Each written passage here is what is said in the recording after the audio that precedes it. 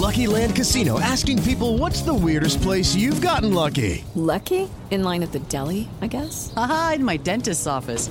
More than once, actually. Do I have to say? Yes, you do. In the car before my kids' PTA meeting. Really? Yes. Excuse me, what's the weirdest place you've gotten lucky? I never win and tell. Well, there you have it. You can get lucky anywhere, playing at LuckyLandSlots.com. Play for free right now. Are you feeling lucky? No purchase necessary. Void where prohibited by law. 18 plus. Terms and conditions apply. See website for details. It's never been easier to communicate with people, but it's never been harder to know which platform you're supposed to communicate on. Here's a simpler solution. With call, meet, and message all in one app, RingCentral makes communication easy.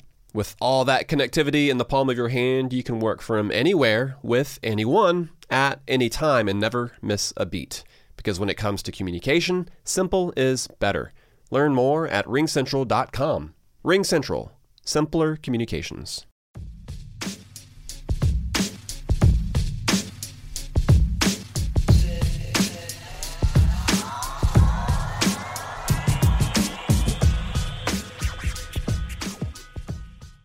Welcome to MLB Daily, your one-stop shop for daily baseball content. I am L.J. LaFura. Alongside me, I've got Brandon Karam, and we are a Belly Up Sports podcast. We are what they aren't. Today is our 7/11, June 11th podcast. Unlike the actual place, our content will not give you food poisoning. Brandon, how are you doing? Are we sure that our content does not give people food poisoning? We haven't confirmed it. We have not confirmed it. However, I think either way, our percentages are lower than 7-Eleven. Very valid point. I'm doing good. Last day of the first half of the season. So this is the last episode for us until Thursday when we return for one game, which is the Yankees and Red Sox. LJ, I think that Kike Hernandez summed that up well by ripping the MLB and saying, LJ, this is the one thing me and you will agree on when it comes to the Red Sox and Yankees. Total bullshit. And why does every other team, like a Kike Hernandez said, get 4 days off? 28 other teams get 4 days off, but for the Yankees and Red Sox, it's like, no, let's just have them play the only game of the day. And then also, I see what you put here for the title. If you want to get into this now, games today on the same day that we have like the futures game and the draft just seems like a bit unnecessary. I've always thought that 162 was way too just way too much. And that this is a talk for another day. But if they were to shorten the season to like 150 games, you could take today off and it wouldn't be a problem, and guys would get a more extended all-star break. Yeah, you should have given today's games off. You should have found a way to make it fit so that the Red Sox and Yankees at least didn't play today. I think that's the fairest trade-off you could have made. Like, if I'm correct, every other team played today or was supposed to play today? Well, every team plays every Friday, Saturday, Sunday. Or Saturday, Sunday, even. More than likely Friday. But yes, still, like, there are Friday off days now. That's the thing. There are Friday off days now, but like, we can't get this. The Red Sox and Yankees coming back a day early actually makes no sense. If somebody can explain to me why that time slot that they found on that random ass day is so valuable, like how much more money are we talking that the league is going to get by putting a Red Sox Yankees game on that day? Well, not only that, that's not my issue, is that I just thought about it, LJ. Like you say, Friday off day. Opening day was on Thursday, April 1st. I remember now, the Yankees were off on Friday, April 2nd. We played on opening day and lost in extra innings, and then we had an off day. Why couldn't we just play all 3 games in that series, or all 4 games in that series, because we only ended up playing 3? Why couldn't we play 4 against the Blue Jays that weekend, and then we could have not had to play the Red Sox here? I mean, wouldn't that make sense? It's just, yeah, how much money is the league really making? Because is the game on ESPN? I'm going to assume if it's the only game, it must be on national TV. If this game is just on like Yes and on the local networks, this is the worst scheduling I've ever seen. Like, Do we? Okay, yeah, it is on ESPN, so yeah, but I don't fair care. enough. But still, There's ESPN no good reason for it. Also, I'm kind of again pulling this out of thin air, but if I am correct, there is typically whether you have a Thursday, a Friday, or a Monday, it's usually like one day, right? Or is it two a week off? Oh no, it's like you only get like 3 or 4 off days a month. So like, yeah, one so day. therefore, why don't we just do it like the KBO does it? Why don't we just do every Monday or every Thursday? Everyone has off, except for opening weekend. Every Monday, except for opening weekend, every Thursday, everyone's off. I think MLB Daily would appreciate. No.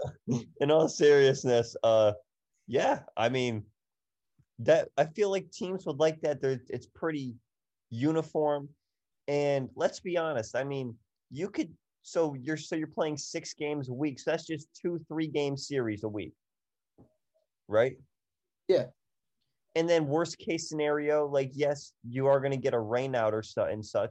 But you could always play those rainout games on the off day because we see MLB teams now play 14, 15 games in a row.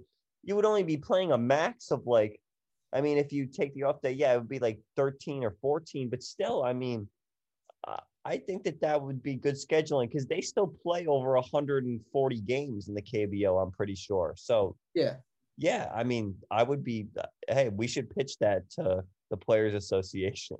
Because now they're about to bring back the 9-inning double headers, which is just so dumb. Well, here's what it is. I saw someone talking about it. It all has to do with the CBA, of course.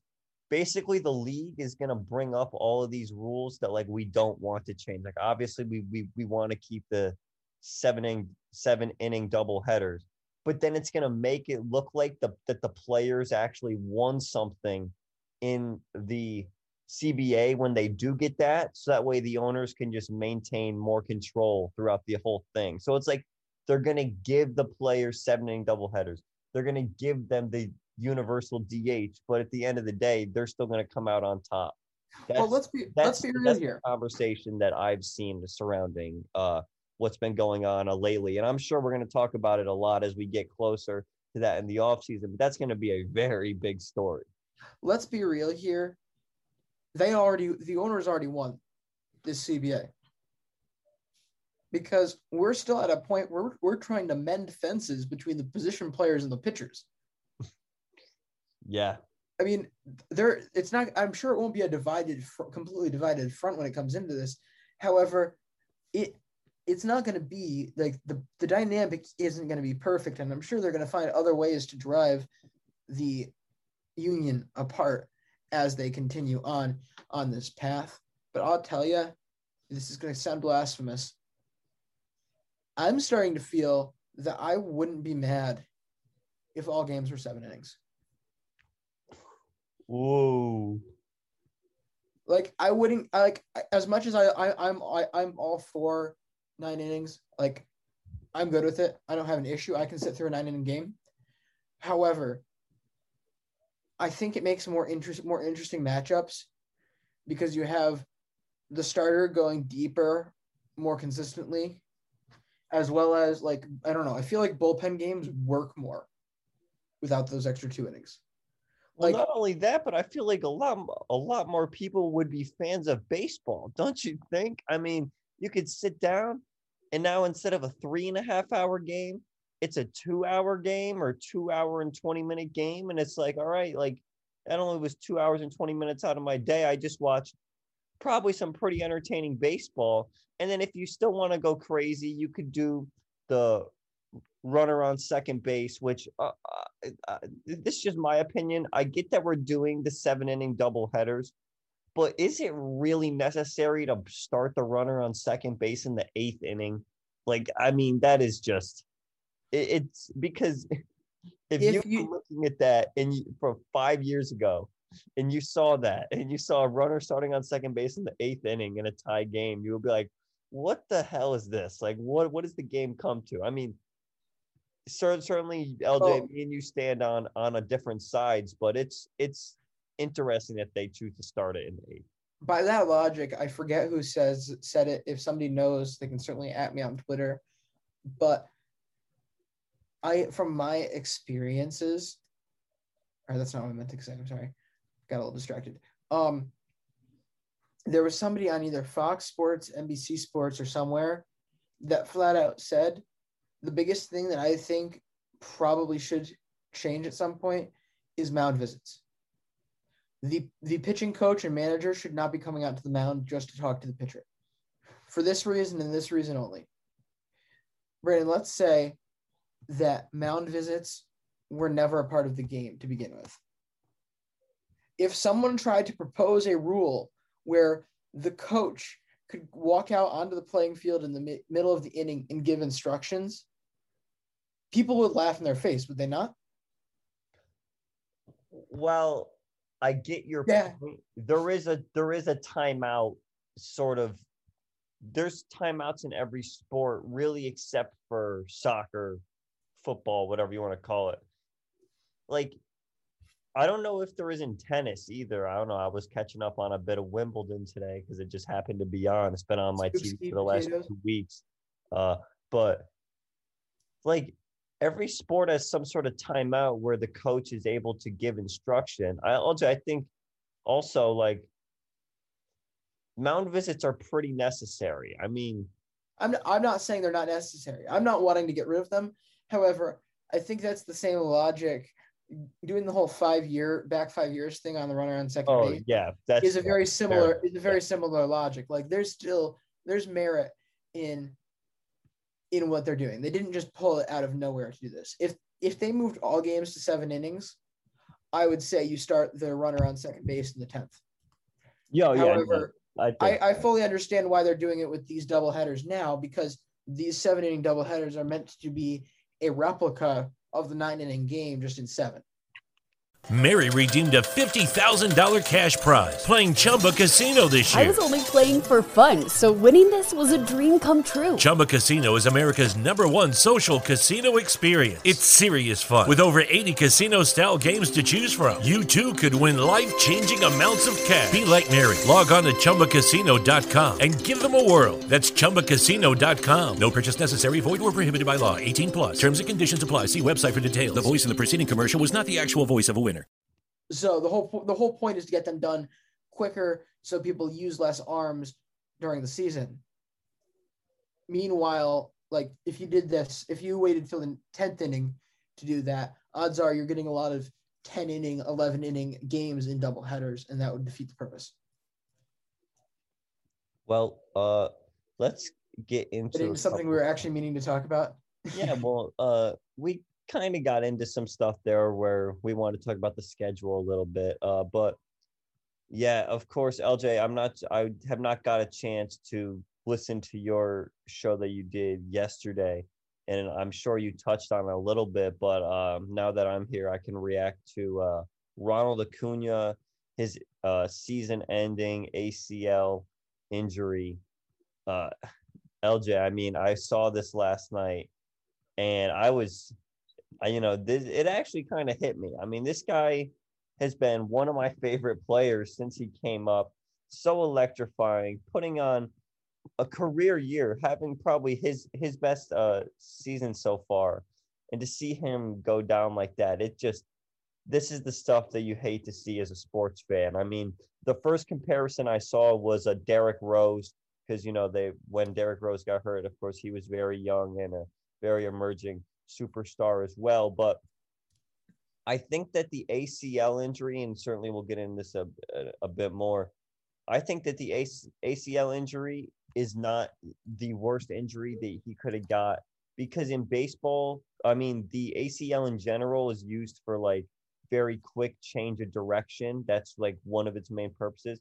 You're not doing a lot of that when you're hitting. And then when you're in the field, especially in the outfield, there's not a lot of quick, like, changing direction back and forth. So hopefully he can have a strong recovery. It's going to suck because he's going to more than likely miss opening day 2022. But we've seen other MLB players like Chipper Jones. He tore his ACL. He came back successfully. We've seen guys in other sports like Adrian Peterson, who tore his ACL and then came back and won the MVP, almost set the single season rushing record. I've heard that your knee can actually come back stronger after your ACL because after a torn ACL because you're doing so much rehab stuff. But certainly hate to see this, and it's a big loss for the game. Well, the other thing is, and just to keep on a positive note for Braves fans,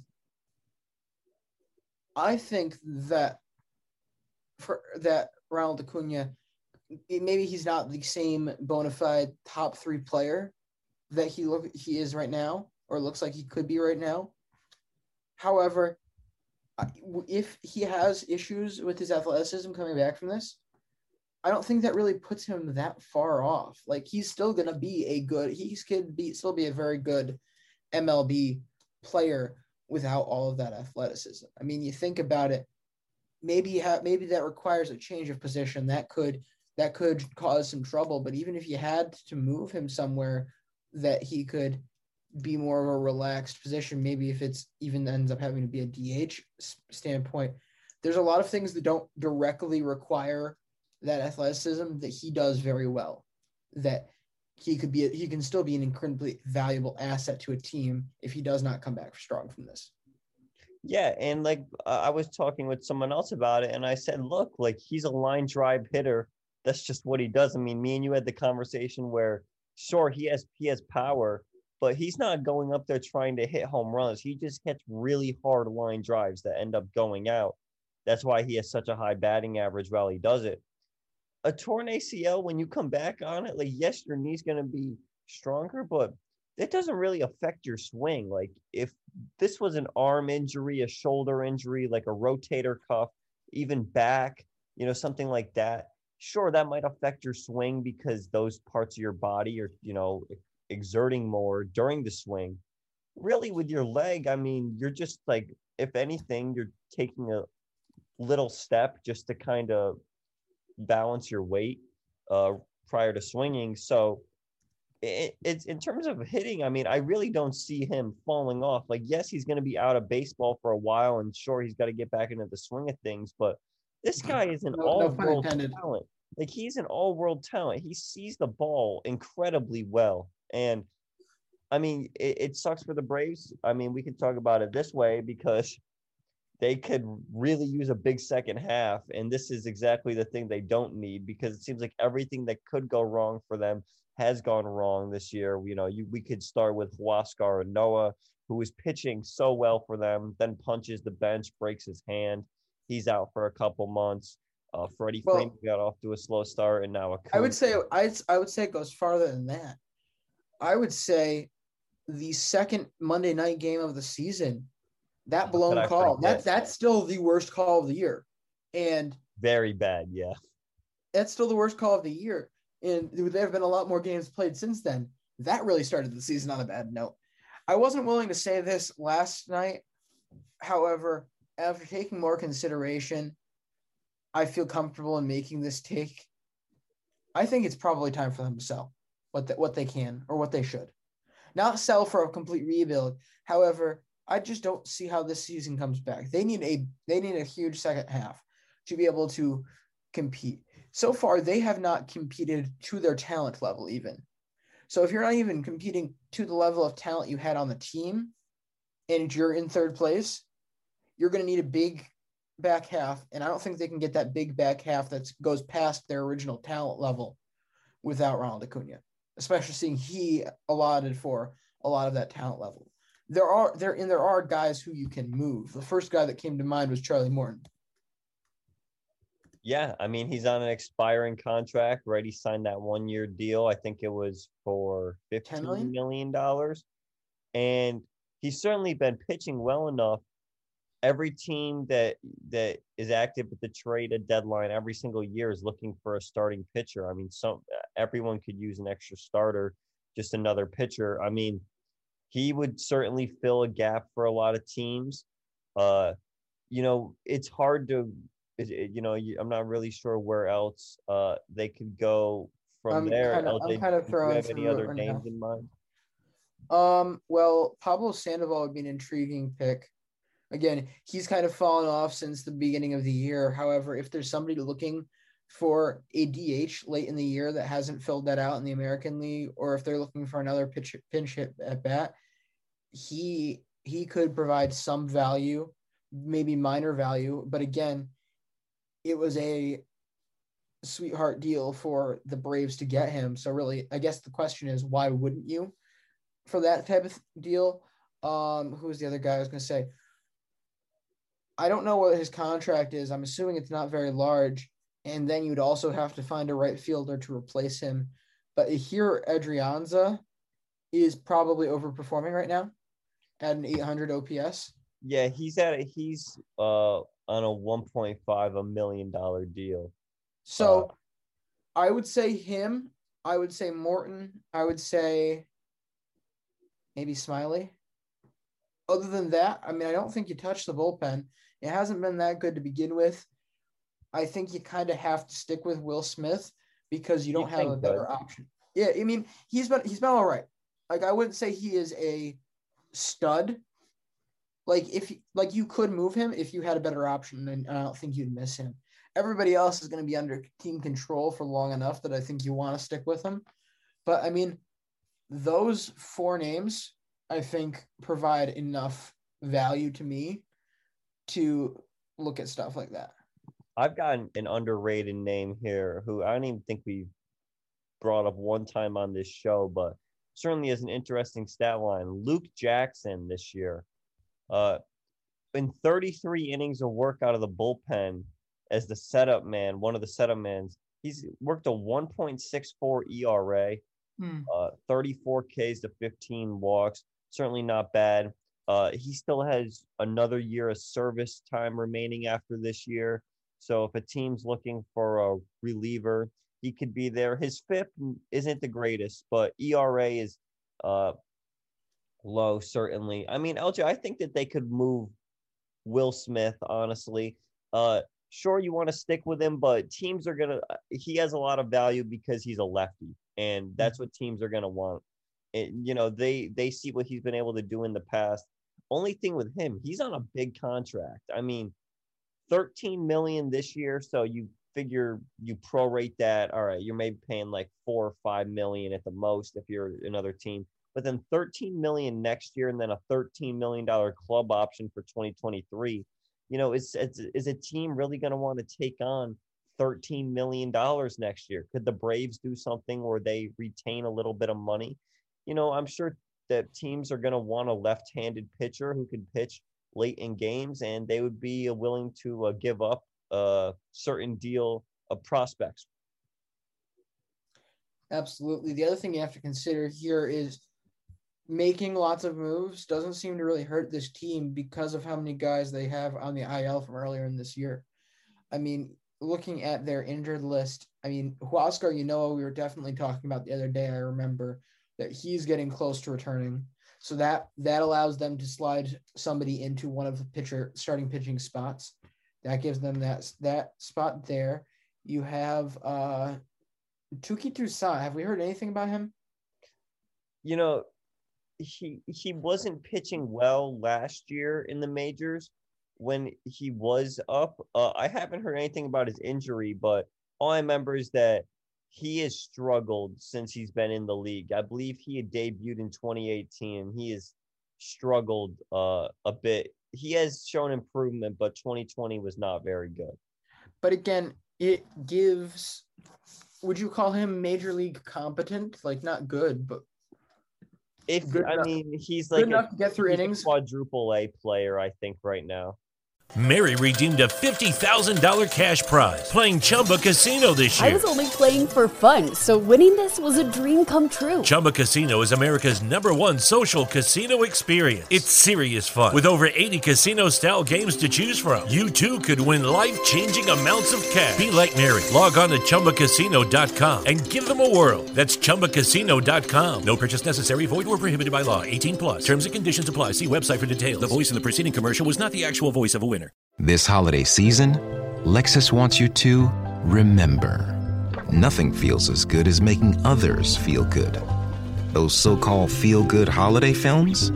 They can't hold a gingerbread-scented candle to the feeling of giving them something that gives them all the feels. Make this December one to remember. Together. Click the banner to discover more. Experience amazing at your Lexus dealer. Yeah, again, I'll take that. Again, if you don't think you have a shot at this, if Atlanta doesn't think they have a shot at this, then I really don't think there is a ton of harm in putting that guy in if it's just a placeholder. I mean, that's what the Red Sox did for their entire season last year. It was painful, but it got the job done. I mean, it got us a decent player here, and we're back stronger than ever. So, yeah, I mean, I certainly think he could be in play again if you traded a guy like Morton. If somebody for some reason wanted Drew Smyly, I don't know. I'm not sure who how many drinks you'd have to put into a general manager to get that deal done, but it could potentially have happened. Like there are guys on this injured list that could potentially come back sooner rather than later that could provide relief to this group. So they're not bringing up new pitchers that they aren't necessarily sure are ready. Yeah, no, I absolutely agree. And also it's something important to know is that Freddie Freeman's a free agent after this year. I mean, we don't expect him to go anywhere, but that's $22.4 million that they're opening up on their books. So you assume some of that money is going to him. Charlie Morton is a free agent. That's opening up $15 million. Smiley's going to open up $11 million. They have money to spend. So they can sell off here. But remember, they have such a young core in Austin Riley, Acuna, Albies, Dansby Swanson, Ian Anderson, Max Fried. All these guys are really young where you're going to be able to shed some money and shed money to be able to spend it this offseason if you want to, try to rework that starting rotation a bit, try to get some guys out in the bullpen. I mean, there's nothing wrong with a soft rebuild. There's absolutely no shame in it. No, especially because with such a limited amount of teams making the playoffs, that's the great thing about the MLB is that you can't just sit in a purgatory year after year like we see teams in the NBA do, where they just sit mid-pack year after year, constantly getting the 6 or 7 seed, and they can just ride by like that. It's not how it is in the MLB. Only 10 teams make the playoffs here. It's the big boys. Yeah. So. Again, like this, it feels too soon to say it, but I genuinely think there will be only one team making it out of this NL East now. That wasn't at all what we thought going into the season. Just about everyone has underperformed. I still think even with the amount of crazy scheduling that the Mets have this year, they could have room to perform better in the back half if they stay healthier than they did last half. They could perform better than they did in the first half. So they could expand their lead. But either way you look at it, Atlanta is currently below 500, 4 games back in their division, and 7 games back of the wild card. I'm a little concerned. I'm a little apprehensive to say for sure that the wild cards are out of reach. I'm very close to saying that, though. Like, I'm very close to saying that we will get both wild cards out of the NL West. I need a little more time on that. Maybe ask me at the end of July. But either way, I don't think they're better than Cincinnati. I don't think they're going to be able to outplay Cincinnati and Philly in the back half of the year to get to that playoff. You might as well stick a fork in them at this point. Yeah. The NL East, certainly what we thought was going to be the best division in the league. It's just not been good. I mean, the Mets are really the only team that seemed to have a well-rounded team. The Phillies, I want to root for the Phillies. I want the Phillies to be good. LJ loves Bryce Harper. We both like players on that team a lot, and it's just, I don't know what is wrong with them. And they just sitting at 500 this year just seems absolutely not where they should be. The bullpen has not been improved from last year. They are still It was a step.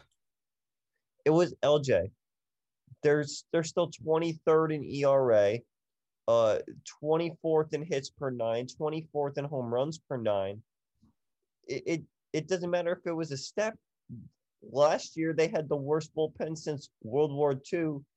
That lost them how many games? This year, they went out and they got Archie Bradley and Jose Alvarado. Jose Alvarado's been good. Archie Bradley, he's been okay. I mean, he hasn't been what we expect out of Archie Bradley usually. Hector Neris has done his usual thing where he will blow X amount of games per year, but still keep a good strikeout to walk ratio. Ranger Suarez, I thought was the guy there for a minute, but he's had a rough couple of minutes. I mean, I don't know what's wrong with that bullpen. And Joe Girardi, for as good as the bullpens he had with the Yankees, it's not translating well with the Phillies. No, there also just seems to be something missing. Like there's a piece both chemistry-wise and like actual talent-wise missing from this offense to really make it as scary as it could be. Also, I feel like it doesn't help that every single time they get something good going, Gene Segura starts acting like a complete idiot. Have we noticed this or no? Oh, no, yeah, we have. Like he has consistently found ways to screw up games this year in a way that I've never seen him do that before. I'm not sure if it's an issue with the manager. I'm not sure if it's an issue with the team. He's not focused, what it is. However, that could potentially be something to look at going towards the trade deadline. Yeah, I mean, I think it also, what doesn't help, it certainly doesn't help Dave Dombrowski's reputation and job, is the fact that the Red Sox went from having the third worst bullpen ERA since World War II to having a top 10 bullpen in that same stretch that the Phillies only went up 7 places.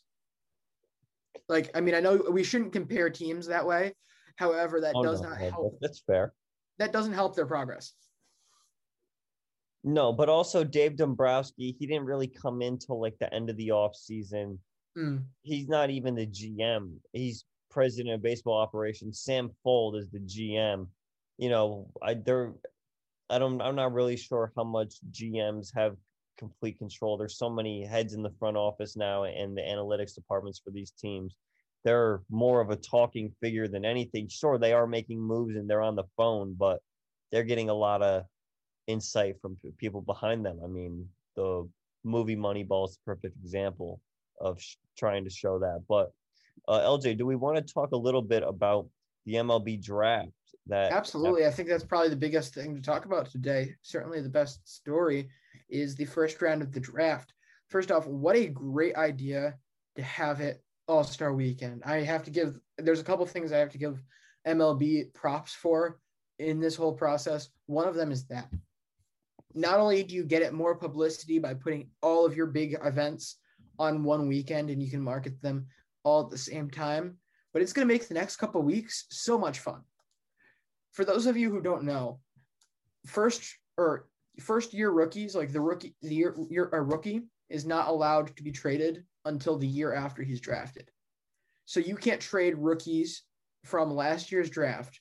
Players from the 2020 draft are not eligible to be traded until after this 2020 draft.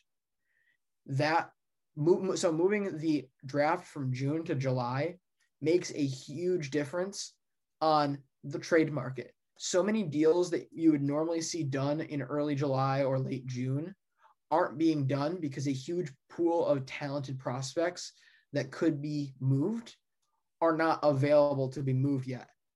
And everyone's holding out on that. So what we're about to see is an absolutely wild 2 weeks going towards the trade deadline, where all of the moves that probably could have been made over the last month to 5 weeks are being made in 2 weeks. Yeah, so from what I understand, some of the players could be included in so as a player to be named later, they could be included in that pool of players to be possibly selected. But in terms of actually being able to trade them, really. They can't be physically moved. Be trading for a first or second round pick as a player to be named later. So it's mostly not guys. So guys who have been dealt or have been guys who have not been any sort of impact. But No, you're right, LJ. I mean, these are teams that are going to be seeing players that they thought that they just missed out on in the draft last year that they still are really high on. And now, I mean, it sucks that they didn't get to play really any sort of minor league ball last year, but they have any sort of stats that they have accumulated so far this season, if their season has started yet, for wherever they're playing. So, yeah, certainly, hopefully we have a good trade market here in these next coming weeks. It seems like a lot of GMs have been holding out for it, but it could just be. It just seems like there hasn't been a lot of trade talk in general. It does pick up within the next few weeks, though, so should be good. Yeah. But as for the draft, yeah, I mean, honestly, I think the title that we were talking about using before this episode sums this up well. Some people really just like to see mock drafts burn, because we saw that right away. The first pick of the 2021 MLB draft for the Pittsburgh Pirates went with Henry Davis of Louisville. He was their catcher, 4-year junior, and we were talking about him as potentially a 5th pick in this draft. He certainly was not the decisively the first pick, but the thing was, no one was decisively the first pick this year. It was kind of wild. I mean, Brandon, correct me if I'm wrong, there were probably 5 people right now that you could say this is the best person in the draft, and no one would tell you you're wrong. No, and I think that you could have made a case for a couple other guys too. I mean, as far as I heard, there was still some GMs extremely high on Kumar Rocker, even though he does fall out of the top 10. I'm sure that there was some GMs where if they had enough draft capital, and I'll have LJ get into that in a little bit for those of you who were not very informed on the MLB draft and the way that it works. If they had enough draft capital, they would be taking Kumar Rocker earlier. But Henry Davis, what I can say about him, has a very high ceiling as a hitter. 4-year, is that right? He went to Louisville, so he is a junior, we just played his junior year, catcher. So certainly in terms of positional value, you aren't getting much more than at catcher. I mean, that's probably the most valuable spot. And yeah, it could be a plus bat. The closest projection I saw was Will Smith, which, like, I mean, if he turns into Will Smith, I mean, that's a solid catcher. He's an extremely good hitter. So yeah, congrats. I don't think that's even his best skill. And this is something, again, just shout out to where I really got this analysis. I got this analysis directly from the draft show, but I really do think that this was the one particular spot that they seem spot on, and that is he is a plus person. Like, he is at least a 70 grade personality tool, if personality were a tool right now, and that's a huge deal for a catcher. I mean, granted, I've only really heard him like interact with just their like 4-minute interview that they had before the draft. However, you could tell he was incredibly personable. He exuded confidence. He exuded control. Everything that I saw in that interview screamed the type of person that can run a pitching staff, which, I mean, is something, if you're picking a catcher number 1 overall, you are expecting this guy to be your catcher for the next at least 7-8 professional years. So if you're going to be that guy, if you're going to be a starting catcher for that long in this league, and you're going to be a high level one, you need to be able to be a leader of men and a leader for those pitchers to get them all through it, work them all through it. And I really think that from what I've seen, he has those intangibles. I think that's a lot of why they drafted him. Yeah, it should be known, though, that some scouts are not very high on him becoming a catcher. They would rather see him at maybe third base or a corner outfield spot, because he does have an incredibly strong arm. They're not sure about his receiving ability and whether or not he can handle top quality pitchers. But the reason he's going first overall, first of all, his hitting is, here's his slash line from this year in college: 370, 482, 663. I mean, whether you're a catcher, a third baseman, an outfielder, whatever, if you're hitting 370 with a 482 on base percentage in college, yeah, you're hitting right there in the meat of the lineup. You are one of the best players in the country at that point. And look, the Pirates need just some sort of spark on their team. It does not surprise me that they did go in this direction, but I think that's the great thing about the MLB draft, LJ, like you were saying. In the NBA and NFL drafts, we know who the number one pick is about 90% of the time. MLB drafts tonight, we genuinely had no idea. It could have been Henry Davis. It could have been Jack Leiter, who we're going to talk about next. It could have been a couple other guys who we're going to talk about too. So, yeah, certainly love the draft. And, congrats to Henry Davis once again. Yeah, honestly, one of the things I always say, again, before we get too far into this, with the MLB draft is probably the closest that you're legally allowed to get as an organization to gambling without it becoming illegal in American sports, is the MLB draft. There is usually, with the rare exception of some of the top pitchers they decided to bring up as a reliever, you are going to have at minimum 2 years of developmental time between when they're drafted and when they actually see the pros. And then from there, it's going to take at least 2 years usually for them to become whatever they're going to be or look exactly like what they're projecting out to be. So there is a lot of time for every single person on this list to either fall off the face of the earth or make the pros, be an all-star, be the best person in this draft. No one, in my opinion, should be necessarily blamed unless there was obvious red flags with a guy. No one should be blamed for making a pick and not picking somebody else who fell behind them. With that being said, Jack Leiter, the top pitcher from Vanderbilt, goes to the Texas Rangers at 2. We might as well group these together as the other Vanderbilt pitcher, Kumar Rocker, ended up going 10 to the New York Mets.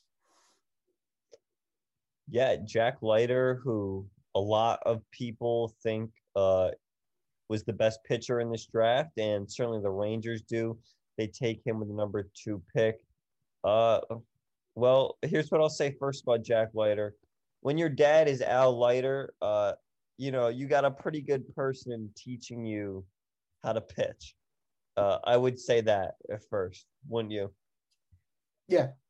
2-time All-Star, got Cy Young votes in his career, pitched for 19 years in the bigs, 42 WAR as a pitcher, very solid. And then you add in the fact that he went to Vanderbilt, which is where we've seen some top pitchers like Walker Buehler, who comes to mind, and who actually his comparison was tonight.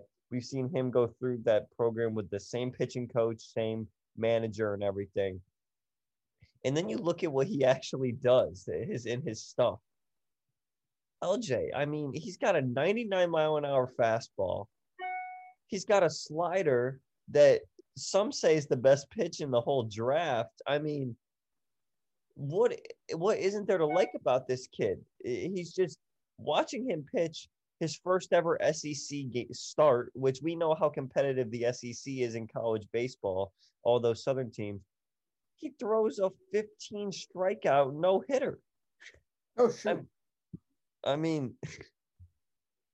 It's just. In other news, I just got my hands on a Chrome Auto Nick York card from last year. Oh, very nice. Just a completely random thought just came across my email. But yeah, you're right. This is a guy who has those can't miss peripheral, obvious things that point towards potential to me, if that made any sense. you see everything. He is clinically a good pitcher. Really, the only thing you've seen that you can complain about in this guy is measurables. And are we hung up on measurables on MLB Daily? I'm not sure. Are we? I'm confused. I don't know. Well, yeah, see, the thing is, we aren't very much of a math pod. Like, we can read stats, but in terms of actually doing math, we're not the best. So I don't know about a measurable. No, yeah, see, economics / the Syracuse University economics finance major may not be the greatest at math. Just admitting it right now. So yeah, the economics major requirements at Syracuse mainly require counting bottles. All right. Full or empty. No, but yeah, LJ, Kumar Rocker to the Mets falls all the way to number 10. Yeah, what do we think about that? It's a cool spot for him to go, right? It's a very cool spot for him to go.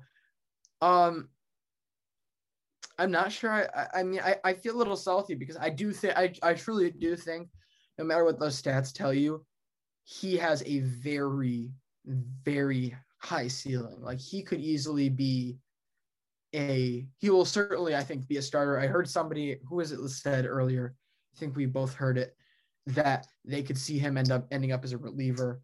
I disagree. One of our friends, yeah. Oh, I'm sorry. No, actually, it was our informant from the Pittsburgh Post. That's right. Our informant. Our informant from the Pittsburgh Post Gazette thinks that he could end up as a reliever in the future. I disagree with that. Pundit. What? He's our Pirates pundit. Our Pirates pundit. Anyway, he yeah, I disagree with that. I think the floor is probably a MLB 4 for a couple of years would be the dead floor for this guy. I could easily see him being a 1. And if he ended up being a 1 alongside Syndergaard and DeGrom for a couple of years, that is a very nice 1, 2, 3. And then I get Carlos Carrasco. Yeah, and I think the one thing that's going to help this guy is people forget that you can use metal bats in college. So these pitchers who are cranking it up there, like Jack Leiter, like whoever, when you're throwing 95 or 96, all right, it's coming off a metal bat. It's coming back. I mean, the exit velocity is, I would have to assume it's pretty high. Like, obviously the guys in the majors are crushing the ball, but I think switching to wood bats helps them in the minors, like a small bit. Like, I would have to imagine just, the contact's not as hard. The fielding is a bit better in the minors. I think that he could benefit from something like that. Certainly, he's a great pitcher and doesn't need solely that at all. I mean, that's not the point. A lot of people thought that this guy was going to be going first overall about a year ago from now. Lucky Land Casino, asking people, what's the weirdest place you've gotten lucky? Lucky? In line at the deli, I guess? Aha, in my dentist's office. More than once, actually. Do I have to say? Yes, you do. In the car before my kids' PTA meeting. Really? Yes. Excuse me, what's the weirdest place you've gotten lucky? I never win and tell. Well, there you have it. You can get lucky anywhere, playing at LuckyLandSlots.com. Play for free right now. Are you feeling lucky? No purchase necessary. Void where prohibited by law. 18+. Terms and conditions apply. See website for details. Whether it's Baker's Simple Truth Turkey or mac and cheese with Murray's English Cheddar or pie made with fresh Cosmic Crisp apples, there are many dishes we look forward to sharing during the holidays. And Baker's has all the fresh ingredients you need to turn today's holidays into tomorrow's memories. Baker's, fresh for everyone.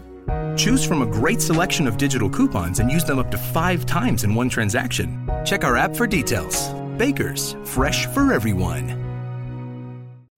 Yeah. Well, frankly, I don't think you would have been wrong to say that he was the best player in this draft. I included him in my 5. Like, I still have a very high outlook on this guy. It's great stuff. It's amazing measurables. This guy's freaking huge. Not only is he tall, he's long, he's big. He's got a very sturdy base to the point where you're not going to think his arm is going to fall off throwing 100. Like he has bulk to him. This compared to Jack Leiter, who, where is he standing? 5'11"? He's 6'0". Jack Leiter 6'1", 205. But Rocker's every single guy's height's inflated in sports teams. So let's call him 5'11" to 6 foot. All right, and then but I would say that a Kumar Rocker is actually 6'5", 245. He's freaking huge. He looks like he's 245 pounds and 6'5". Absolutely. So again, with that stuff, like there is a history of, first off, starting pitchers really very often do need to be a little bigger than 6 foot to have long-term success. There are a ton out there that are short and have long-term success. There, of course, are exceptions. However, I think the key term that I used there was long-term. You can have guys like Tim Lincecum who are very small and pitch great. However, he did not last. His prime was incredibly short, largely due to injuries. And so I think as you get shorter, as you look at shorter players, the ceiling technically lowers purely because I'm not sure that the time frame of his peak can be as long as somebody that's a little bigger and has a bigger build. Yeah, I think another short pitcher who I might put in the conversation for one of the most underrated pitchers ever, Johan Santana. He was only 6 feet tall, 210 pounds. So sure, he had a little weight on him, but once again, 6 feet tall.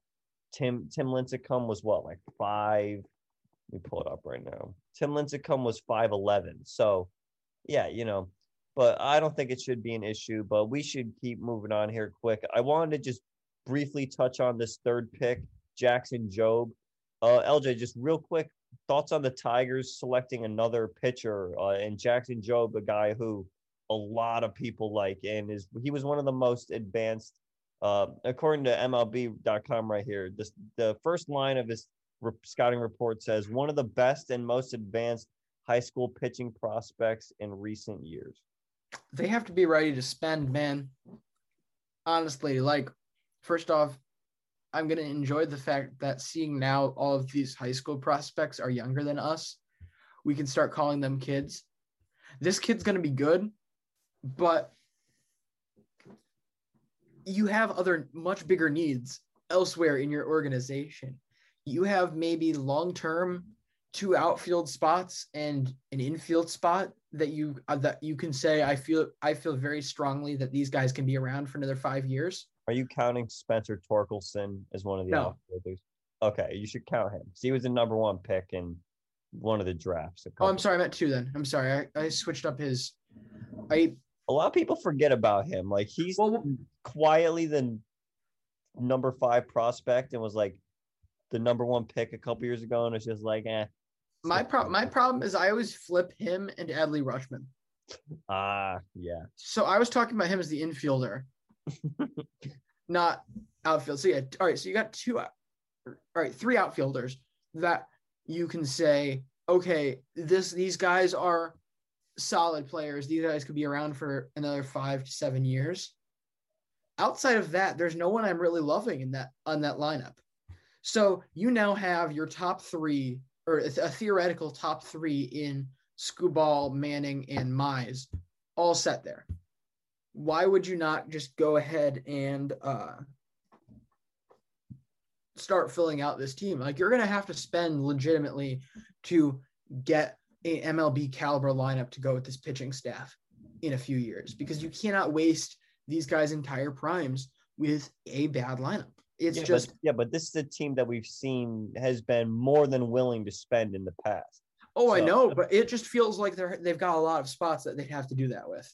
Not a lot of time. I think that they could be a team where, if they're competitive enough, could be close to the luxury tax in 5 years from now. Like, you could laugh at that, but I honestly think that if the ownership sees where this is going and these pitchers start to get in the right direction, they will be $160, $70 $1 million payroll. I mean, that's where I hope they're at, because I agree. I just don't think that luxury tax money goes as far as it used to. Very fair because of the rate. I think the middle of the line guys are getting a higher salary than they were at one point in time, and so by that logic, you're not getting the same amount of players for that money. I think they need a few more internal pieces if they're going to be legitimate. Because in my book, your window starts next year. You've got Casey Mize year 2. Tariq Skubal, is this still technically year 1 for him? Yeah. I'll say year 1 for him. All right, yeah, let's call it year 1 for him. 32 innings last year. So year 2 for Mize, and he's already really panning out. Year 1 still for Skubal, and he's looking better than he did last year by a significant amount. He's starting to get comfortable in there. I really think he has only room to go up from there. So you were thinking year 2 for Skubal and Manning, that is going to be crucial for them to succeed as a team. Like, if you do not start getting this team together after next year, the year after that, you're really starting to waste these guys while they're in their athletic primes. And that isn't something that you can afford to do when you have been as bad as Detroit has for the past several years, trying to build up this farm system, building this farm system with a phenomenal pitching group, and then not having the pieces to do something with it. Well, LJ, if you would like to briefly talk about the Red Sox pick, and then we will get on to we want to talk about the All-Star replacements and then the games. So, take it away. Fourth pick in this draft was Marcelo Meyer, or as he will soon be called, Marcelo Maya. And what do you call it? Yeah, no, I really like this pick. Of course, I was going Kumar here, partially because, as a fan, I have the short window is usually the one I'm dead set focused on. I see a path where this team becomes a World Series contender within the next year, and if they aren't right now. And so bringing in a guy like Kumar Rocker, who could potentially come up by next year and be a significant impact on that team, that excited me a lot. A guy like Jack Leiter excited me a lot. A guy like Will Bednar excited me a lot. Another guy that I think really kind of must have fallen off the earth over the past week or so to drop down to 14 is from Mississippi State. I really liked him as well. However, I cannot complain with Marcelo Meyer. Not only do I think he has a very good shot, or at least a extremely good case, to be considered the top position prospect in the draft. I believe MLB.com ranked him the top player in the draft. So to get him at 4 is amazing. And he gives a lot of flexibility because you have a 34-year-old JD Martinez here, who I love him. However, I don't think you cannot give him a super long contract after this. Maybe at most when he will leave this team at 35 after next season. I don't think you can give him more than a year or two, which means the DH position opens up. You can slot Raffy in there. He can do all the great things he's great at and not the things he's inconsistent at on a regular basis. Make him the full-time DH. That is a great fit there. You slide Mayer in there. This also gives us insurance in the event that we do lose Xander Bogaerts. I know that is an unlikelihood. However, it's something we need to be prepared for just in that event, because he is 100% right for saying, I'm not taking a pay cut next time. He saw what happened to Mookie. He saw what happened with this team where they just blew it up and didn't really care about winning from a front office standpoint last year. He has a right as the main franchise piece here to be upset with the direction the team was on. And he frankly has partially a right to give us a little run for our money here. I think everyone within the organization and within the fan base agrees you do whatever you have to do to keep him in town. However, if for some reason he ended up leaving, Marcelo Meyer is probably the best case scenario to replace him. The Yankees' first pick was Trey Sweeney, shortstop from Eastern Illinois. Picked him 20th overall. What I know about this guy is that he's actually a pretty good contact hitter, which is something the Yankees could use.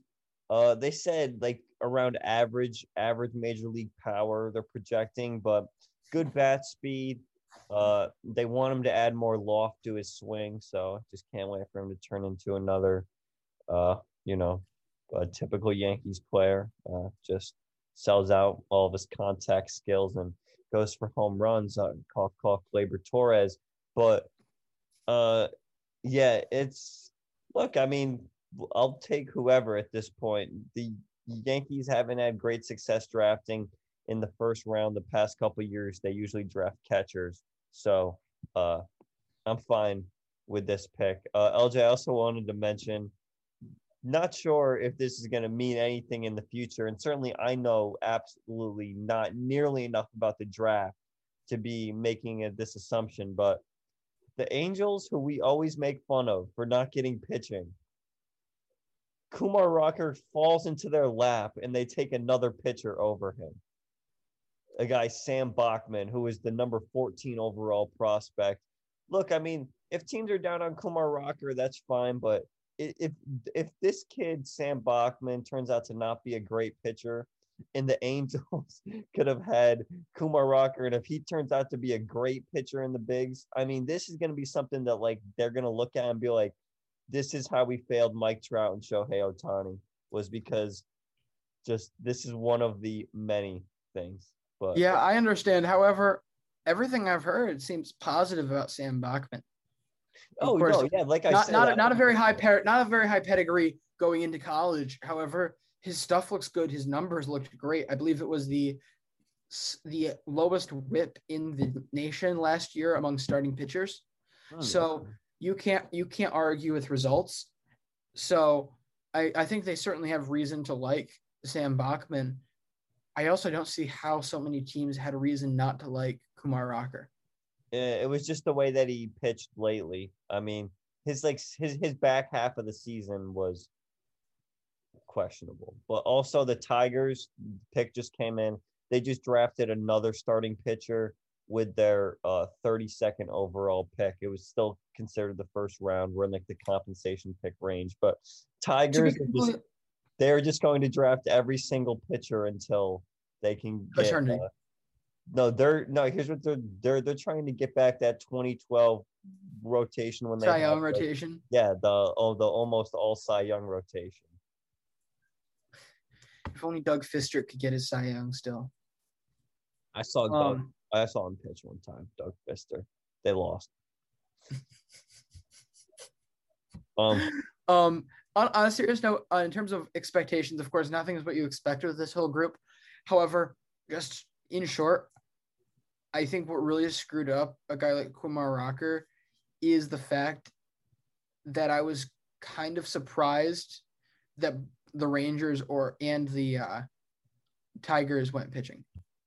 Like, when I was going through it in my head, I was thinking who desperately needs it, or at least who's far enough along in it where they have to start developing the pitching. I didn't put the Rangers that far into their rebuild. I thought, of course, the Tigers had plenty.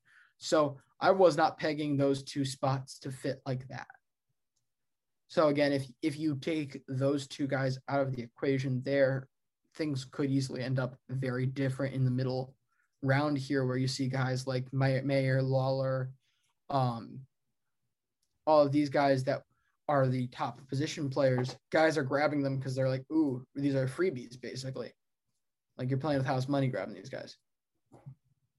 Yeah, exactly. But it's also like it's so hard to project even your team in the future, that at the end of the day, what position you go with really isn't it's not a big deal at the end of the day. But it's certainly fun to talk about these guys now and then seemingly forget about them, and then in a couple of years start the conversation back up. That's the great thing about the MLB drafts, that they kind of go in hiding for a couple of years and turn into these superstars that then emerge. But yeah, I think that's a good enough recap on the draft. And yeah, with this being the last day with games, we got some last minute all-star replacements.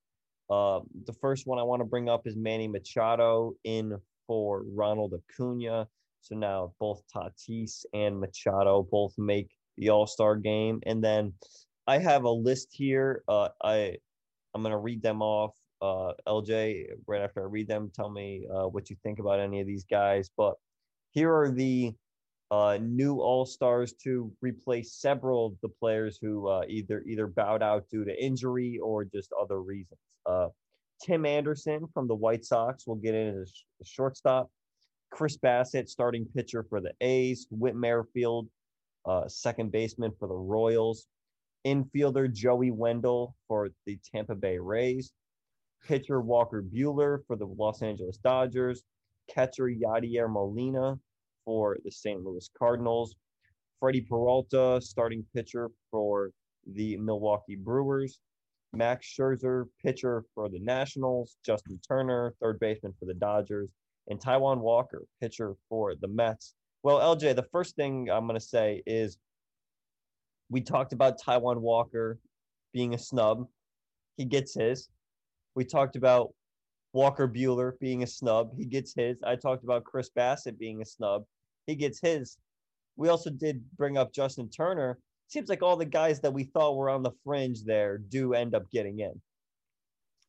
Casey Mize would be the only guy that I would have still liked to see. Yep, that's right. I did forget you were on him. He's just not going to get in because of the name brand. If you slap his stats on another pitcher, they're going to get in. But again, that's the MLB's own fault. Yeah, but no, you could say one of your best pitching prospects. Yeah, but you could say the same thing about Yachty getting in. What? That like it's just all name brand. Like it's all. Yeah, I mean, well, first off, I think Yachty's numbers aren't that bad. No, they're not bad, but like they're not. There's a lot of people that just saying like really like. That's you're looking at a guy, 715 OPS, 100 OPS plus. So he's an average hitter, but I swear, first off, I swear his April and May stats, I swear had to have been better than that. Like he started off the season well, I swear. Am I completely crazy for saying that? No, he did. I mean, let me see what he's doing defensively. All right, that's what I'm looking for now because I feel like he was also high on that list. Yeah, I think you can make that case for Omar Narvaez. The more I look at these, but then again, it's going to come down to name brand. People would rather watch Yachty play. I would rather watch Yachty play, to be honest. I mean, same. It's Yachty. I mean, that's the point. But at the same time, like, why is that different? I feel like that's counterproductive to the point with Casey Mize. How is Chris Bassett a bigger name than the number? What is it? Is he 3, 7? He's a top 10 prospect still, right? Okay, I don't know. I'll check right now. I don't know if he still counts. Let's see. He still counts. However, it doesn't have it here on the Fangraphs website that we use. No, I always go to the MLB one.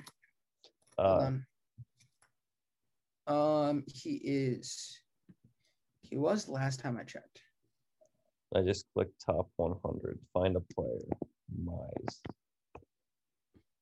Just says coming. How can your find a player tool be coming soon? MLB. It's just a control F. I don't see it. All right. So maybe he just left. He must have just left that list. However, he was number 5 last year. Either way, yeah, he was the number 5 prospect in baseball when he made his debut. He should be one of your crown jewels as a league, especially seeing he's playing well. And instead, you choose a pitcher out of Oakland to represent. Yeah, but he's also been playing well. Yes, he's also been playing well. This isn't me trying to say that Chris Bassett is bad. However, I think they're kind of on a comparable level right now. And in my opinion, the marketing you could do around Casey Mize, the good that having Casey Mize in this game would have, is enough to edge him in for me. I just checked out the WAR numbers. I am surprised. Based on Baseball Reference WAR, which is a bit different than Fangraphs, Casey Mize at 2.8, Chris Bassett 2.3. So, yeah, certainly you do have a great finding a stat that fits my narrative. But if I was to make a case for a guy, I would say Sandy Alcantara. His WAR this year is sitting at 2.6. Max Scherzer, who got in, of course it's Max Scherzer, one of the best pitchers of our generation. He's at 2.4 WAR also. So it's they're both, Sandy Alcantara's got a 0.2 WAR lead on him. I mean, you're not going to look at that, but if you wanted to say that Casey Mize and Sandy Alcantara should be all-stars, I mean, if you slap their stats on Chris Bassett and Max Scherzer, those guys got in. So that's just how it is. But I mean, like we said, there's always going to be snubs. All-star game should be interesting. The home run derby tomorrow night is going to be a lot of fun. So setting up for a nice all-star week. Yes, I still have to fill out my bracket for that. Yes, I should tell the show, long-time running fantasy football league that we have this year's draft order. Everyone, in order to set it, everyone needs to fill out a home run derby bracket. The person with the most correct bracket gets the first choice of pick that they want. Should be very exciting, as the draft order will be chosen in basically 3 hours for us. So that will be a lot of fun tomorrow night. But LJ, shall we get into some of these games? I would prefer if we just skip over the Yankee game entirely. I would just, I'd rather not. But I'm in the same boat as you, so we must not. If you insist. What's that? What? I'm sorry. What did you say? I said, for the good of the show, we must not let our desires push us out. I will get things started with this wild White Sox-Orioles game, which saw Baltimore end up coming back late here. Austin Hayes got this game started with a 2-run home run. From there, Andrew Vaughn ends up having a bingo and a bango in the 4th and 6th innings to help Chicago out to a 4-2 lead. After a Trey Mancini home run tied it in the 9th, they go to extras. Lucky Land Casino, asking people, what's the weirdest place you've gotten lucky? Lucky? In line at the deli, I guess? Aha, in my dentist's office. More than once, actually. Do I have to say? Yes, you do. In the car before my kids' PTA meeting. Really? Yes. Excuse me, what's the weirdest place you've gotten lucky? I never win and tell. Well, there you have it. You can get lucky anywhere, playing at LuckyLandSlots.com. Play for free right now. Are you feeling lucky? No purchase necessary. Void where prohibited by law. 18+. Terms and conditions apply. See website for details. Whether it's Baker's Simple Truth Turkey or mac and cheese with Murray's English Cheddar or pie made with fresh Cosmic Crisp apples, there are many dishes we look forward to sharing during the holidays. And Baker's has all the fresh ingredients you need to turn today's holidays into tomorrow's memories. Baker's, fresh for everyone.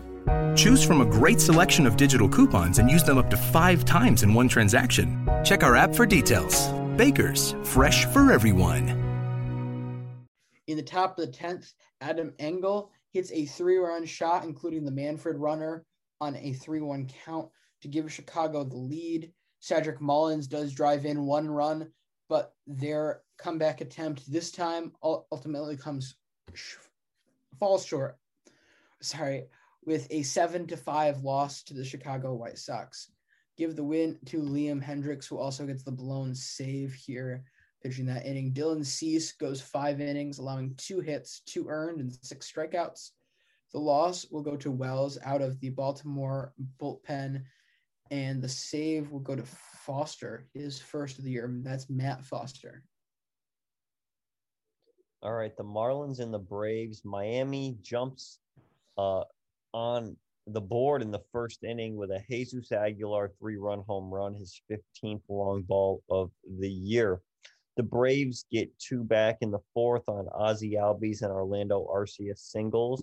But then in the bottom of that inning, Garrett Cooper with an RBI double, Jesus Aguilar with an RBI single.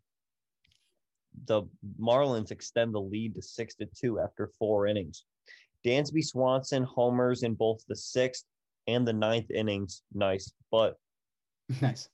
The Braves are unable to win this one. The Marlins hold on and they walk away with a 7-4 win. Pablo Lopez gets the win. 6 innings, 3 earned, 9 Ks for him. He's now 5-5 on the year. Ian Anderson, with probably the worst start of his entire career so far, takes the loss. 2 1/3, 6 hits, 4 earned runs, 5 walks for him. And he is also 5-5 now on the season. Next up, I will take the first pain here with the Phillies and the Red Sox. Xander Bogaerts gets scoring started here in the bottom of the second with a solo piss missile all the way out to the left field.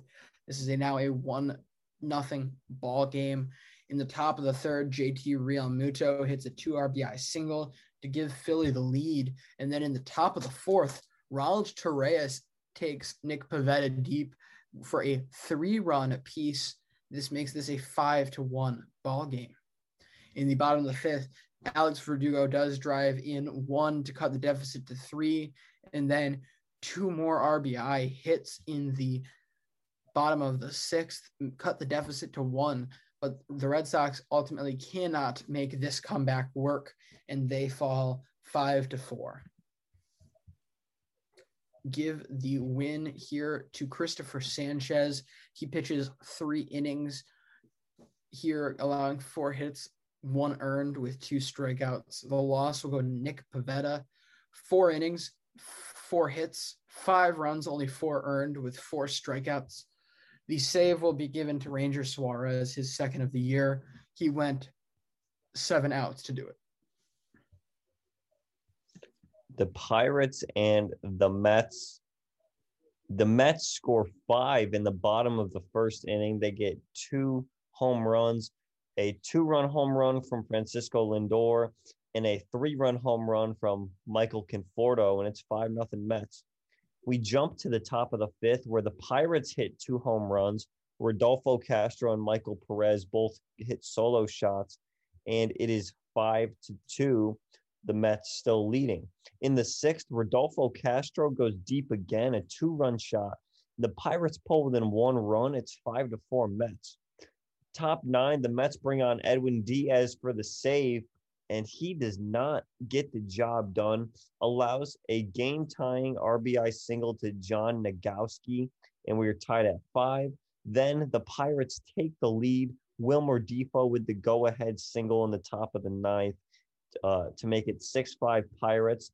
The Mets unable to do anything, and the Pirates get a 6-5 win to head, a 6-5 come from behind win to head into the All-Star break. Give the win to David Bednar out of the Pirates bullpen. The loss goes to Edwin Diaz. He also gets his second blown save on the year. He goes 1 1/3 innings, 4 hits, 2 earned runs. The save goes to Richard Rodriguez, his 12th on the season. Right. Well, the Red Sox loss didn't end up being all that bad as the Blue Jays make my day here. In the top of the third, Danny Jansen goes yard for a solo piece. The Blue Jays then add 2 more runs off of a Santiago Espinal RBI single and a Kevin Biggio sac fly to reach a 3-0 lead. Brandon Lau tries to get a comeback started in the bottom of the 9th with a solo piece, but it will be unsuccessful as the Blue Jays take it to the Rays with this 3-1 win. Give that win to Robbie Ray, his 7th of the year, as he goes 7 innings of 1 hit ball. Of course, that is a shutout with 11 strikeouts. The loss goes to Rich Hill, 5 innings, 4 hits, 3 earned with 2 strikeouts for him. Sal Romano gets his 7th save of the year. All right. The Reds and the Brewers, they face off one last time before the break, and Joey Votto gets the Reds going in the first with an RBI single, and it is 1-0 Cincy. We jump to the bottom of the 6th inning where Jackie Bradley Jr. ties the game at 1 with an RBI single of his own. Now to the top of the 9th, still tied at 1. The Reds are able to get something going off of Josh Hader. Nick Castellanos ends up coming through with the big hit, a 2 RBI single to make it 3-1 Reds. They're able to shut the job down in the 9th and get a 3-1 win. The win give to Ryan Hendricks out of the Cincinnati bullpen behind a Luis Castillo start. 5 1/3, 3 hits, 1 earned run, 6 strikeouts. LJ, I told you this guy was back. You posted it on the TikTok. Since then, the day you posted it on the TikTok, he had a great outing. Today, another great outing. I willed Luis Castillo back to success. The loss to Josh Hader, his second loss on the year, 2/3 of an inning, 2 hits and 2 runs behind a fantastic Brandon Woodruff start that gets wasted. 6 innings, 1 earned run, and 4 strikeouts. For him, the save to Josh Osich, his first on the season. And the Reds, LJ, how about that? 6 games above 500 after they have had quite the roller coaster season, and they will enter the All-Star break sitting very, very comfortably, certainly exceeding expectations in the first half. Absolutely. Well, let's go into this Twins-Tigers matchup, which saw the first run go on the board all the way in the top of the 5th inning. 2 RBI singles for both Akil Baddoo. He's been doing good going into the break. And Jonathan Scope make this a 4-0 Detroit lead. Max Kepler goes yard, and then Jorge Polanco hits an RBI single to cut this to a 2-run game. From there, the Twins make this as far as a 6-run game with 4 runs in the 7th and then 2 more in the 8th. Luckily, an Akil Baddoo home run cuts this deficit down to 1 run at one point and finds the Detroit Tigers as close as 3 runs down going into the top of the 9th. In that top of the 9th, Jake Rogers hits a grand slam. That is a 4-run piece, grand slam piece to give them the lead. That requires Ben Rortvedt to hit his 2nd home run of the season to tie the game. From there, it was Jorge Polanco scoring a 3-run walk-off piece in the bottom of the 10th inning to win this game, 12-9 for the Twins.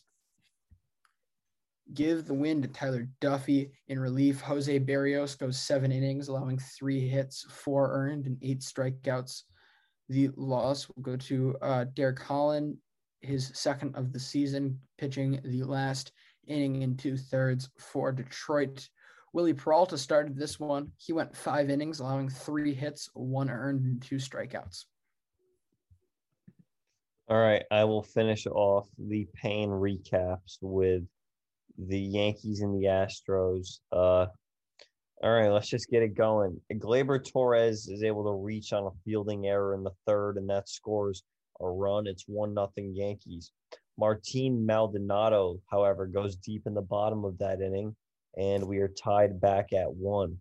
However, new Yankee legend himself, Tim LeCastro, hits his first homer with the Yankees in the 4th, and they go up 2-1. Gleyber Torres with a single in the 5th makes it 3-1 Yankees. Bottom 6, however, Kyle Tucker hits his 15th homer of the season.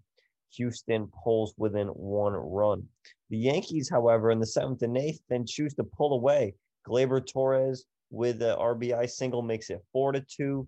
Gary Sanchez in the 8th with a very clutch 3-run home run, his 15th on the year. It's 7-2 Yankees going into the bottom of the 9th inning, and that is where it all goes downhill. Chad Green comes in and allows 4 hard-hit balls in a row. Here's the scoring plays. Chas McCormick, RBI double them, pull them within 3. It's 7-4, the Yankees lead. Abraham Toro, RBI double. It's 7-5, the Yankees lead. Jose Altuve steps up next with 3 runners on and down by 2 runs, rips a home run over the left field wall to walk it off, and the Astros win 8-7. It was the most predictable home run in the history of baseball. I think every single Yankees fan knew exactly what was going to happen. We're the absolute worst team at shit talking. Judge does the thing where he grabs on his jersey after the New York. I'm sorry? He lost you the song. Don't forget that one. We're just so bad at any sort of like mocking the other team. It just comes back to, it just blows up in our face every single time. Gary does the jersey thing after his home run. Odor comes over and puts the jacket on him because he was cold. You know, that's the whole thing the Yankees were going with. And then you blow this game in the 9th inning. The Astros score 6 runs in the bottom of the 9th. That's more runs than they had scored in the previous 26 innings in this series. You do the math. There's only 27 innings in a normal 3-game series. The win to Joe Garza. Excuse me, not Joe. Don't know where I got Joe from. To Ralph Garza Jr. His first on the year. He goes the last 5 outs for the Astros. The loss to Bad Chad Green. 1/3 of an inning, 4 hits, 4 runs. Only call him bad on his bad days. It was bad today. And wasted a very nice Jameson Taillon, 6 innings, 3 hits, 2 earned run start. But the Yankees choose to use Domingo Germán out of the bullpen. Completely lost all faith in Chapman, like not even willing to get him up in the 9th inning. It just goes to show it's just a mess. And if you would have told me that the Yankees take 2 out of 3 in Houston, I am absolutely ecstatic going into the All-Star break.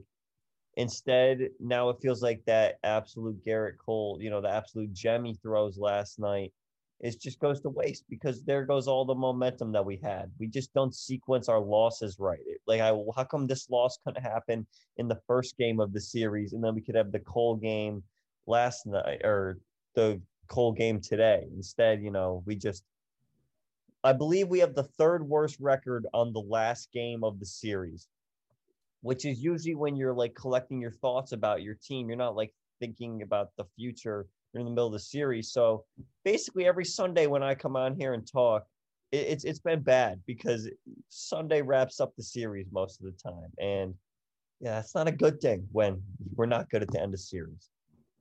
No bueno. No bueno. Well, we get a Chris Bassitt start in this next one between the A's and the Rangers. This started with not 1, not 2, but 3 runs for the Oakland A's to start this game, all of them coming on solo home runs. The first by Jed Lowry, his 10th. The second by Sean Murphy, his 12th. The third by Matt Olson, his 22nd of the year. Nick Solak does hit an RBI double in the 5th. However, Matt Olson goes yard for the second time in the game in the top of the 6th. The A's win this one 4-1. Give the win to Chris Bassitt. He went 7 innings, allowing 4 hits, 1 earned, and 3 strikeouts. That's a 3.28 ERA to end the first half of the year. The loss will go to Colby Allard. He's now 2-6 on the year. He went 6 innings, allowing 5 hits, 4 earned, and 3 strikeouts. The save will be given to Lou Trevino, his 14th. All right, the Nationals and the Giants.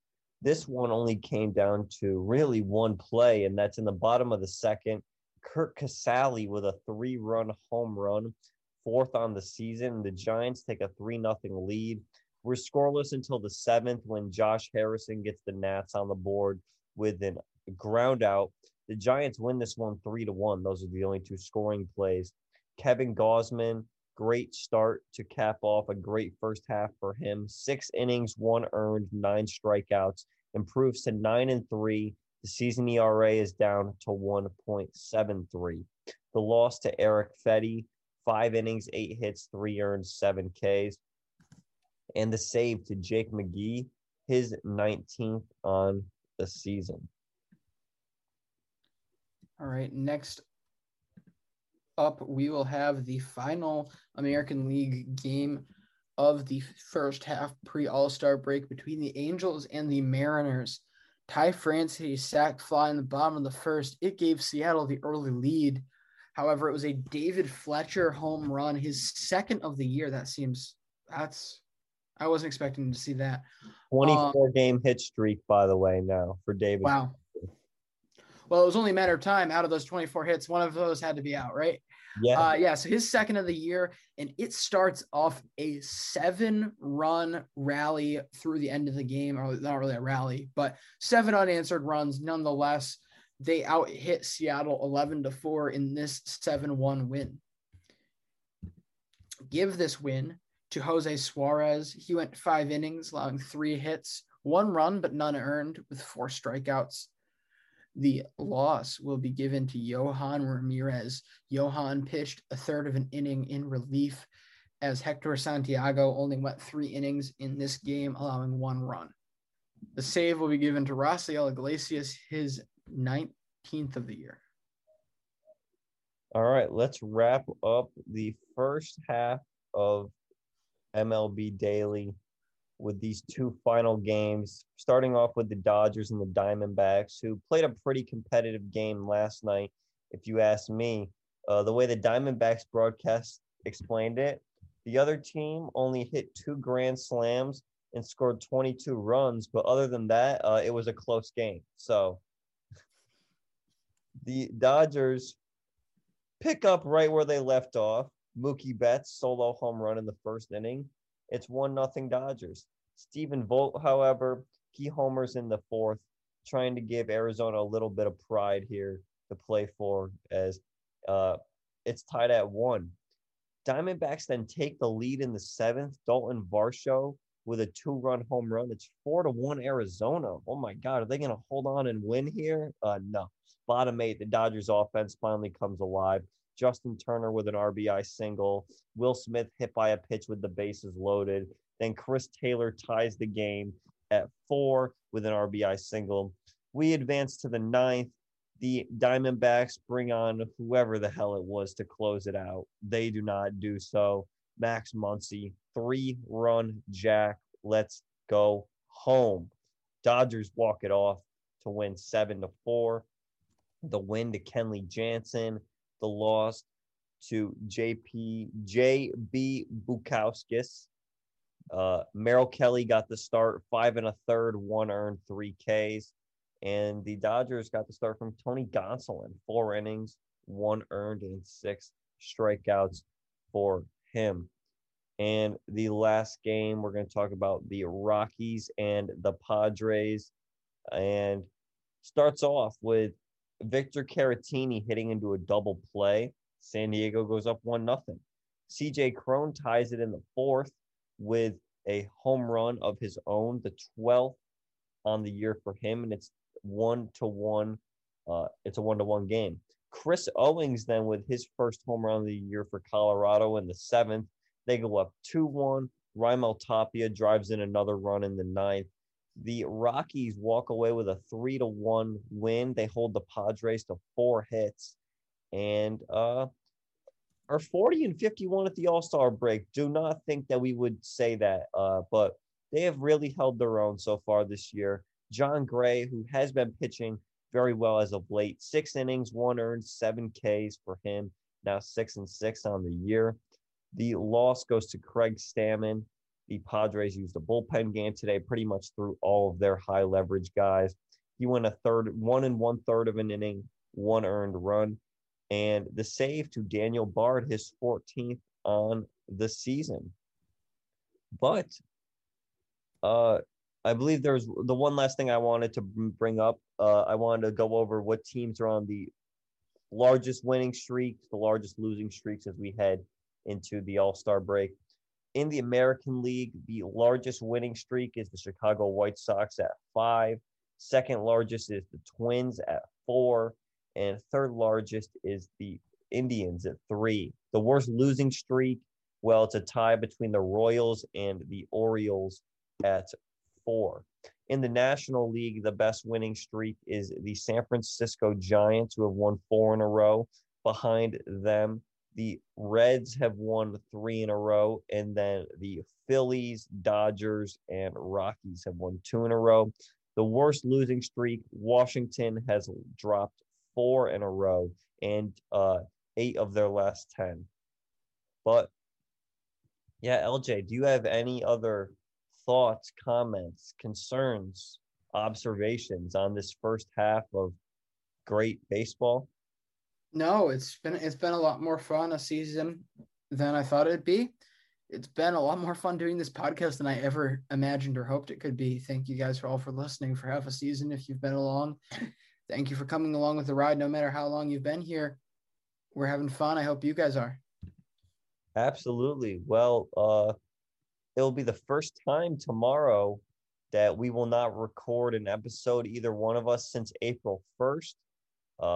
Is an all-star break for us. So, enjoy whatever you're doing out there over these next couple of days. We will reconvene on Thursday night to discuss the Yankees-Red Sox game, and we'll be back in action all the way through, hopefully, through October 3rd, which is when the regular season ends, and then, of course, the playoffs. But as for now, we will be back on Thursday. Thank you for listening. Check us out on Twitter, Instagram, TikTok. You already know the deal at MLB Daily Pod.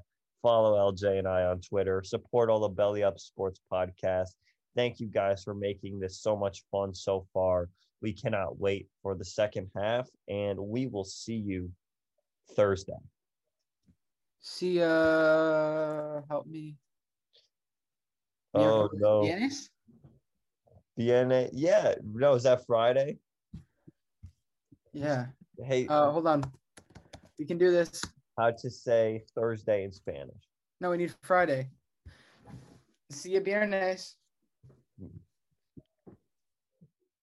Lucky Land Casino, asking people, what's the weirdest place you've gotten lucky? Lucky? In line at the deli, I guess? Aha, in my dentist's office. More than once, actually. Do I have to say? Yes, you do. In the car before my kids' PTA meeting. Really? Yes. Excuse me, what's the weirdest place you've gotten lucky? I never win and tell. Well, there you have it. You can get lucky anywhere, playing at LuckyLandSlots.com. Play for free right now. Are you feeling lucky? No purchase necessary. Void where prohibited by law. 18+. Terms and conditions apply. See website for details. With the new Chevy Silverado, you might be driving in this. But with the Silverado's redesigned interior and large infotainment screens, it'll feel more like this. Introducing the new 2022 Chevy Silverado. Find new upgrades. Find new roads. Chevrolet.